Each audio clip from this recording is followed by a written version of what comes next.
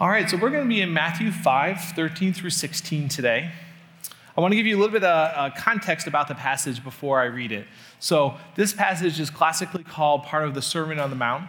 And part of that, it's been written about in Christian history a ton. And so you can go and you can Google and you can see all sorts of stuff about this section of Scripture. We pick up our text, Jesus is speaking, and he's about 1/3 of the way through his sermon. At the end of chapter 4 of Matthew, in chapter 7 of Matthew, we see that Jesus is going around with the crowds around Galilee and preaching and healing the sick. And so that's kind of the overall context of our passage. And so he doesn't have the sound system, the stage that I have today. And so he's got this huge crowd and he wants to be heard. And so he goes up on a hill and he has the crowd sit down. He draws his disciples close and he begins to teach to them. And specifically, this section of Scripture is Jesus describing what it looks like to be a follower of him in this world. Now, this is a tall order, and I want you guys to understand it through the context of grace, okay? And so what I mean by that is we well know that we are saved by grace, not by works. What does that mean? It means that I cannot be good enough to go to heaven, to be right with God. I am incapable of doing that. So we need God's grace. And this, of course, is the gospel. This is why he comes down, dies on the cross for our sins. He stands in our place, and we receive that grace. And when we accept Christ, we recognize we are going to heaven not based on our own works, but based on what Christ did on the cross. Well, similarly, as we look at this passage of Scripture, keep that in mind, that not only are we saved by grace, but we live a godly life through grace. And so when you look at this, don't look at it as a set of rules that we need to aspire to, and if we don't, we've failed. If you're doing that, that's law, that's death. Paul speaks about that in Romans. Instead, look at it and see, this is what God wants me to aspire to, and I can only achieve it through his grace, by relying on him. And so again, that's the whole context of the passage. But as we get into verses 1 through 12, which we're not going to talk about today, we see that God describes his people as being blessed are the poor in spirit, blessed are the peacemakers, blessed are the pure in heart, and so on. And then we get to this passage, Matthew 5, 13 through 16. In your pew Bible, this is page 810, if you need that. And let me read it for you now. You are the salt of the earth. But if the salt has lost its taste, how shall its saltiness be restored? It is no longer good for anything except to be thrown out and trampled under people's feet. You are the light of the world. A city on a hill cannot be hidden, nor do people light a lamp and put it under a basket, but on a stand, and it gives light to all in the house. In the same way, let your light shine before others, so that they may see your good works and give glory to your Father who is in heaven. So right from the beginning, I want you guys to understand that Jesus is giving us two metaphors. You've got salt and you've got light. And these metaphors describe his people individually as well as corporately. And so that's each and every person in this room, but then also the church as a whole, both globally, but our specific church here in Community Church. And so as we look at it, I want to look specifically at salt first. But this is referencing God's followers and how are we to be his people? By being salt and light. So let me read verse 13 one more time. You are the salt of the earth, but if the salt has lost its taste, how shall its saltiness be restored? It is no longer good for anything except to be thrown out and trampled under people's feet. And so salt is used for a lot of things. In today's world, we use it on our roads. We also use it to soften our water. Now, in ancient times, salt had very different purposes. But some of that we still use today. And so, in ancient times, salt was used as a flavoring. And as we see this table salt, we're not a whole lot different. We put our salt on meat, on vegetables, on crackers, on pretty much everything we can get our hands on. So it's a flavoring. It's also a preservative. And so we will take salt. This is a mineral salt that you can actually rub into something and give it flavor, meat specifically. And so in ancient times, it was very common to do this. Why? Because meat rots quickly. Even in our day and age today, it rots quickly. Now, it rots less because we throw it in the refrigerator. But they didn't have that ability, of course. And so they would rub salt in it, and it would make it taste very different than how we have it taste, and it would also last longer. And so that, in that sense, salt is a preservative. Now, we also preserve things today using salt. Frozen food is a great example of that. There's a lot of salt in that. Restaurant food has a ton of salt. Fast food, another form of restaurant food, tons of salt. If you take a look, it's kind of scary. I don't like looking at those things, but there's a lot of salt in there, and part of that is to preserve it. And so salt was valuable in the ancient times, so valuable that into the 20th century, it was used in Africa as a form of currency. And so as we look at these two ideas, Jesus is calling us to be salt. He calls his people to be salt. So we are believers, and as believers, Jesus wants us to come together as a church and be salt, to be that flavoring to Portage Lakes, to Akron, and onto the world. Specifically, salt brings flavor. Christians are to be the flavor of Christ all around us. And what I mean by this is as we are excited, hopeful, attractive in our faith, and live a life that shows Christ, that life is supposed to attract people to Jesus and to see, well, why is their life different? How are they different? And in that way, we are God's salt. We're his flavor in the community. Salt is also a preservative, like I was already telling you. Christians are to go into the world and make a difference for the kingdom.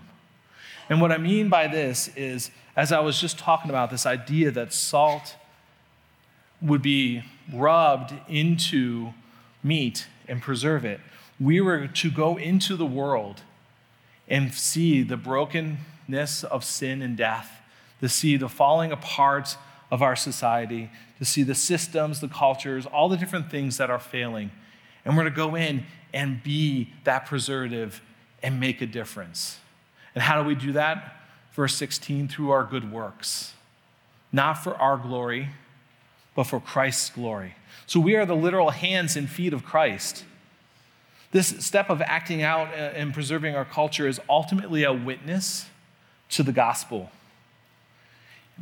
In the way we live our life, when we are wholly and separate from the culture, it points to Christ, which is why we're called in 1 Peter 3:15 to be able to explain our faith. So as we act as a preservative, people are going to start to say, hey, what's different about that person? Why do they have hope? Why didn't the pandemic cause major chaos in their life? And they'll ask, well, what's different? And 1 Peter 3:15 says, but in your hearts honor Christ the Lord as holy, always being prepared to make a defense to anyone who asks for a reason for the hope that is in you, yet do it with gentleness and respect. And so the idea is we're salt. We preserve and we bring flavor to society and to the people around us. And that in turn makes them go, there's something different about that person.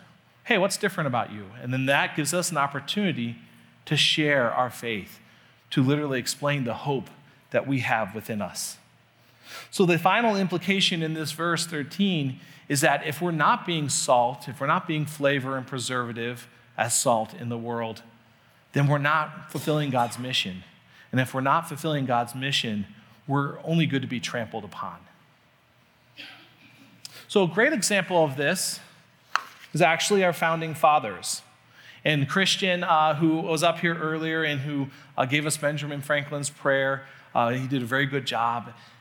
You know, arguably Benjamin Franklin was one of the most, or least Christian of that group. Pastor Mike was saying that before he prayed. And it's true. And Benjamin Franklin, I mean, you look at that prayer, or that he's basically calling all of us and the founding fathers to pray more and to be a nation based on prayer.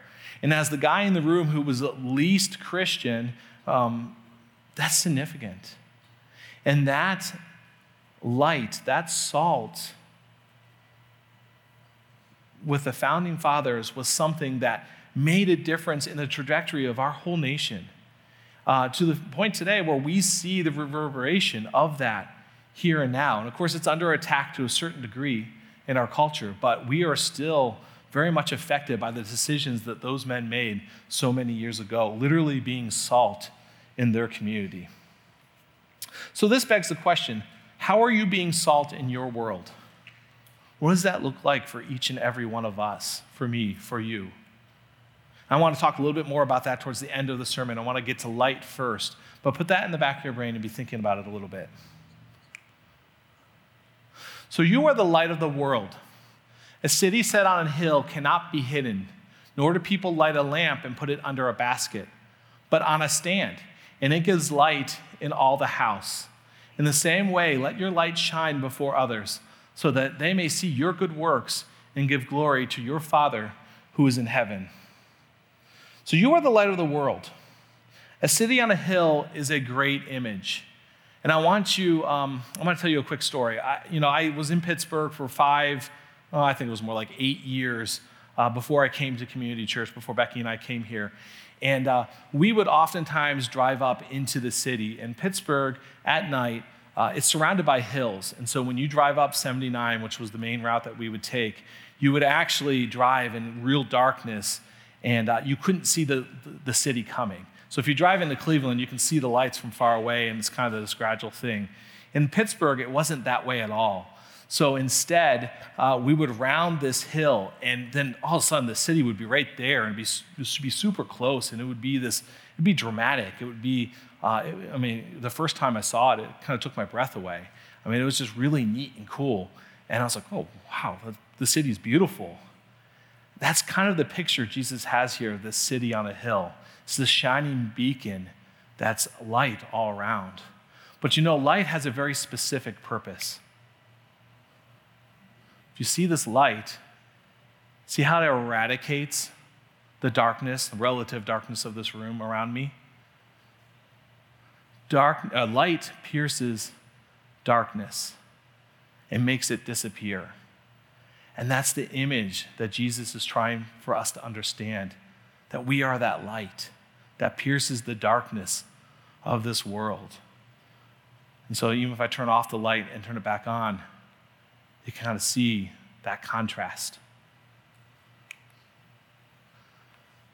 And so even as the lights come on and focus back in on me, also note, again, if we look at this corporately as a church, many lights shine even brighter and pierce the darkness even more. And so, of course, it's significantly more light as all the lights come back on me than the one single light. But this is the image that Jesus is painting for us. So God calls his people to be light.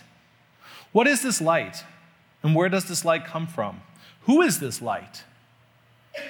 John 9:5 speaks to this. This is Jesus speaking. As long as I am in the world, I am the light of the world. So Jesus is literally the light of the world. So this is the Son of God comes and he enters into our world. And amidst our sin and destruction, he saves us. He dies. He saves us from our sin. And he provides the way back to God, literally being the light in the world. John 8:12 gives us a little bit more concept. Again, Jesus spoke to them saying, I am the light of the world.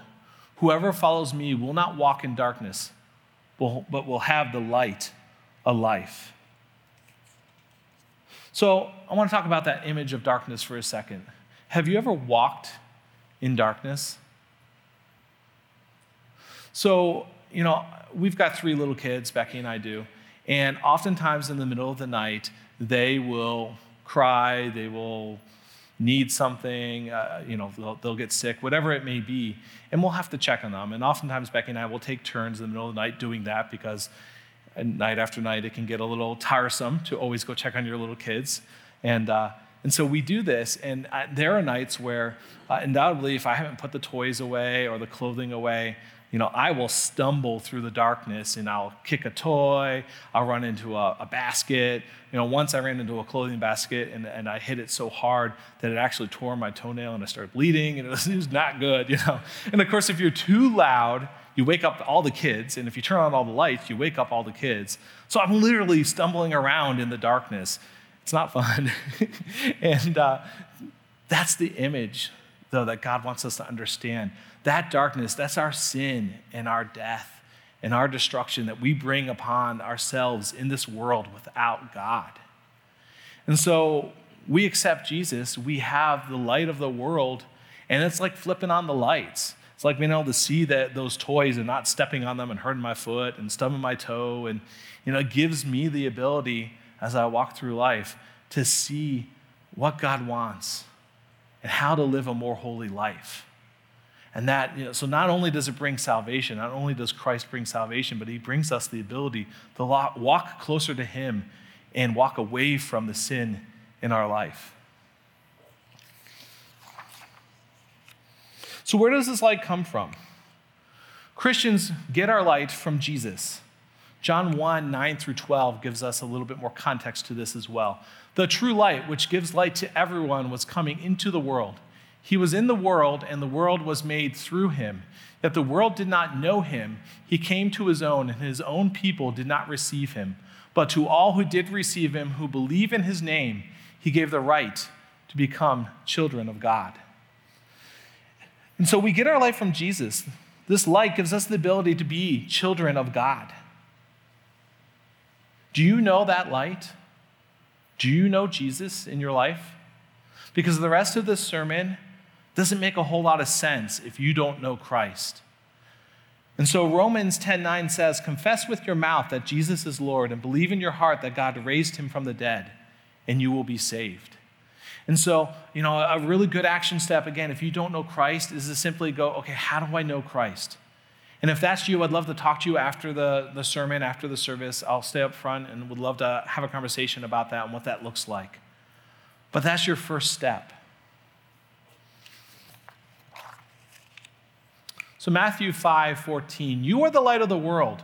Wait, I thought we just talked about how Jesus is the light of the world. So this is literally, we are the light because we have the Holy Spirit in us. So we have God, the third part of the Trinity, in us. This is 1 Corinthians 6:19. And so now we are the light of the world because we have God in us. Verse 16, let your good works shine before men. So what do we do with the light?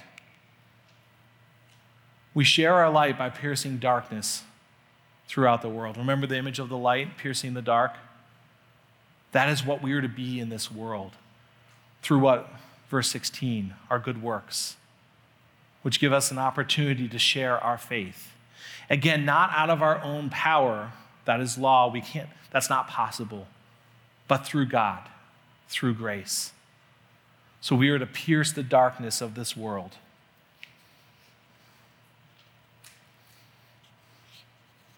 Yet we can't do this unless we are out in the world. So where and how are you being salt and light? Where and how are you shining the light of Jesus? Where are you sharing the gospel in your life? We're called to share the gospel both in word and through our good works, indeed. So this can be seen throughout Scripture. Isaiah 42:6-7 says that Israel was to be the light of the nations. So this goes all the way back to the Old Testament, where we see God's people are supposed to be God's representatives and light in the world. Matthew 28, classic verse to talk about missions and sharing the gospel and making disciples throughout all the world. But yet that's true even in our backyards, even in our community here in Portage Lakes. And then in Acts, we see God's people going throughout the community and telling people about Jesus just as they go about life and as they move out of Jerusalem. And a great example of that is Acts 13:47. And so I want to talk about some practical examples of how and where we may be shining our light. The first place is very natural to talk about is probably our neighborhood. We all have a context of home. It can be in an apartment building, it can be in a retirement home, it can be in a neighborhood, but we all live somewhere. In that neighborhood, do your neighbors, do they know you? Do you know them? Are you shining the light of Jesus in their life? Do they know you're a Christian? Are you being light in their world? If the answer to this is no, no, no, no, no, then I would ask the question, why? What's getting in the way of that? I can think of half a dozen good reasons. We work a lot. Maybe there's simply not enough time. I got 3 little kids. They consume my life, which is wonderful, but also really hard when I'm trying to get to know my neighbors. So there's some really good reasons, but have you thought that through? Could that be a context where you could be sharing the light that God has given you to the world? And then similarly, these same questions can be applied to our work, where you work. Do they know you're a Christian? Do they see your light from Christ? What about in school, for those of you who are in school? What about your friends? One that's particularly powerful for me is my extended family who don't know Christ. Could that be your context to share the gospel? There may be others. You have to kind of look at your own life and go, okay, where can I be God's light? Where can I be in the world? Because for each one of us, it's going to be different. So let me explain this another way. Each and every one of us, and collectively this church, is a beachhead for the kingdom of God, for the gospel. What is a beachhead? So this picture is from Normandy, and it is D-Day. And the concept of a beachhead is basically, so the context is World War II. The Allied forces are trying to win back Europe. They have a front in Russia. They have a front in North Africa, but they don't have a front in France. And so they need to create what is called a beachhead and storm the beach of Normandy in order to create a third front to the war. And so they do this, and this is, again, is D-Day, and so many people storm the beaches, and they take foot by foot the beaches, then the countryside. And as they progress in, there's an ability to then bring troops in without being fired upon in tanks and planes and start this major offensive where they eventually go and take back Europe and take the war to Germany. And they do this in about a year after launching D-Day. It's this concept of a beachhead. Well, we are a beachhead for the gospel. And what I mean by that is each one of us has a unique context or multiple contexts where we can be that salt and light in the world, where we can share our faith. And so it may look different for each and every one of you. And just to give you a couple of examples, maybe for some of you, that neighborhood, maybe you do some cookouts and you invite people over, and as you get to know them, you share your faith. You don't throw it out there necessarily in the first get-go, but you get to know your neighbors, and then they begin to see the light you have, the hope you have. Maybe you start a babysitting club in your neighborhood.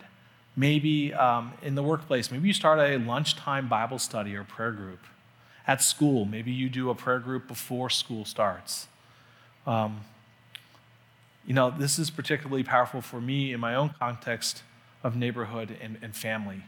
But there's all sorts of opportunities to share our faith. We just have to begin to think through it a little bit. Historically, Americans have not been exactly good at sharing our faith. And there's all sorts of statistics and metrics you can look at to see that. But I think there's 4 major reasons for why this is the case, and I want to talk about them briefly. The first reason is I don't know how to share my faith. And so I'm sure this is some of us in the room. Hey, I was never taught. I've been a Christian all my life, and I was never taught how to share my faith. I'm just not sure how to do it. Or maybe I'm a new Christian. It's so new to me. I haven't gotten that far. Again, I don't know how. This is a very legitimate reason to not want to share your faith, is that you don't know how. But I would say for you, the challenge I want to give you today, the action step, is to go and learn how. And so this could mean reading a book on evangelism or watching a YouTube video to help you understand how to do evangelism or not how to do evangelism, depending on the YouTube video you look at. This could be a lot of different things. Memorize some scripture. A classic way to share your faith that I really like is called the Romans Road.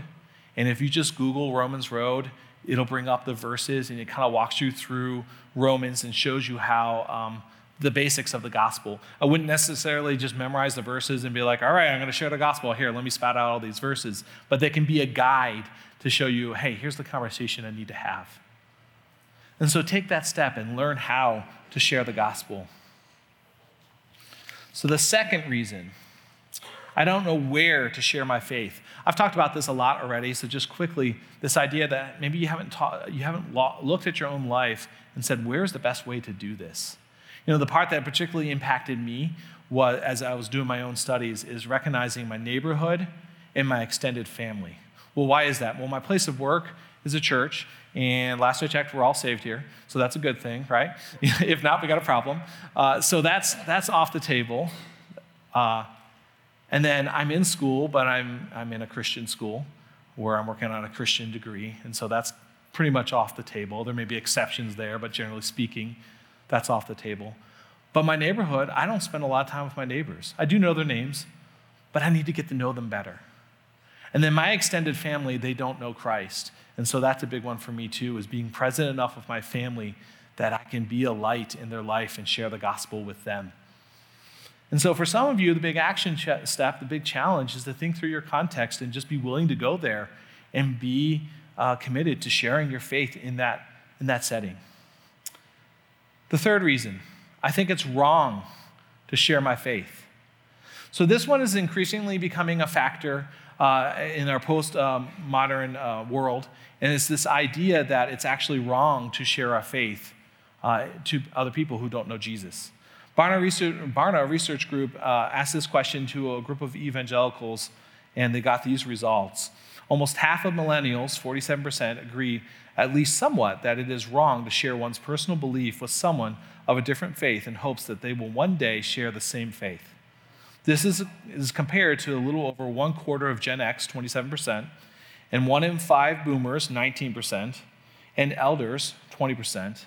The Gen Z, which is our teens and young adults, they're not in here, but based on the metrics of the conversation, there's an assumption that they would be higher than millennials. Time will tell on that one as we begin to survey them. But my challenge is for you, if this is you, my goal here is not necessarily to guilt you. I don't want to guilt you and go, oh, well, what am I thinking? What am I doing? But I do want to challenge you to look at Scripture, see these verses and other places in Scripture and go, how do I reconcile that view with what I see in Scripture? And then simply just put it before the Lord. Pray about it. Let Him show you whether or not you need to adjust your beliefs in this area. And again, I think there's some good reasons why it's maybe hard to want to share your faith. But make sure that we're taking a biblical perspective to this. Additionally, as we look at this, if we truly believe that Jesus is the only way to heaven and that relationship with Him here and now is a better life, then we should want to share that to the people around us. That should drive how we live our life here and now. And so the fourth reason, I don't want to share my faith. There could be a lot of reasons for this. One, it's scary. I'm an extrovert. It's a little bit easier for me to just go and talk. If you're an introvert, you're going, that's not me. I'm not an evangelist. I've seen that in Scripture. I'm not an evangelist, right? It's scary. It can be hard. You may feel rejected if it doesn't go well. You may feel judged. You may feel like you're being compared to the people you see on social media that you don't want to be compared to, or possibly the people that are plastered across some major media networks that, again, you don't want to be associated with. And so you just don't want to share your faith. Again, if this is you, my action step, my challenge for you is to put that before the Lord. Ask him to change your heart. He'll meet you where you're at and give you the confidence and the ability and the desire to start to share your faith. Now, you may still have to then, read a book on evangelism or learn how and look at your own context, but start with that prayer and where your own heart is at. Because this needs to come, again, not as a rule I must evangelize, but out of grace, out of a response of what God has done in our lives.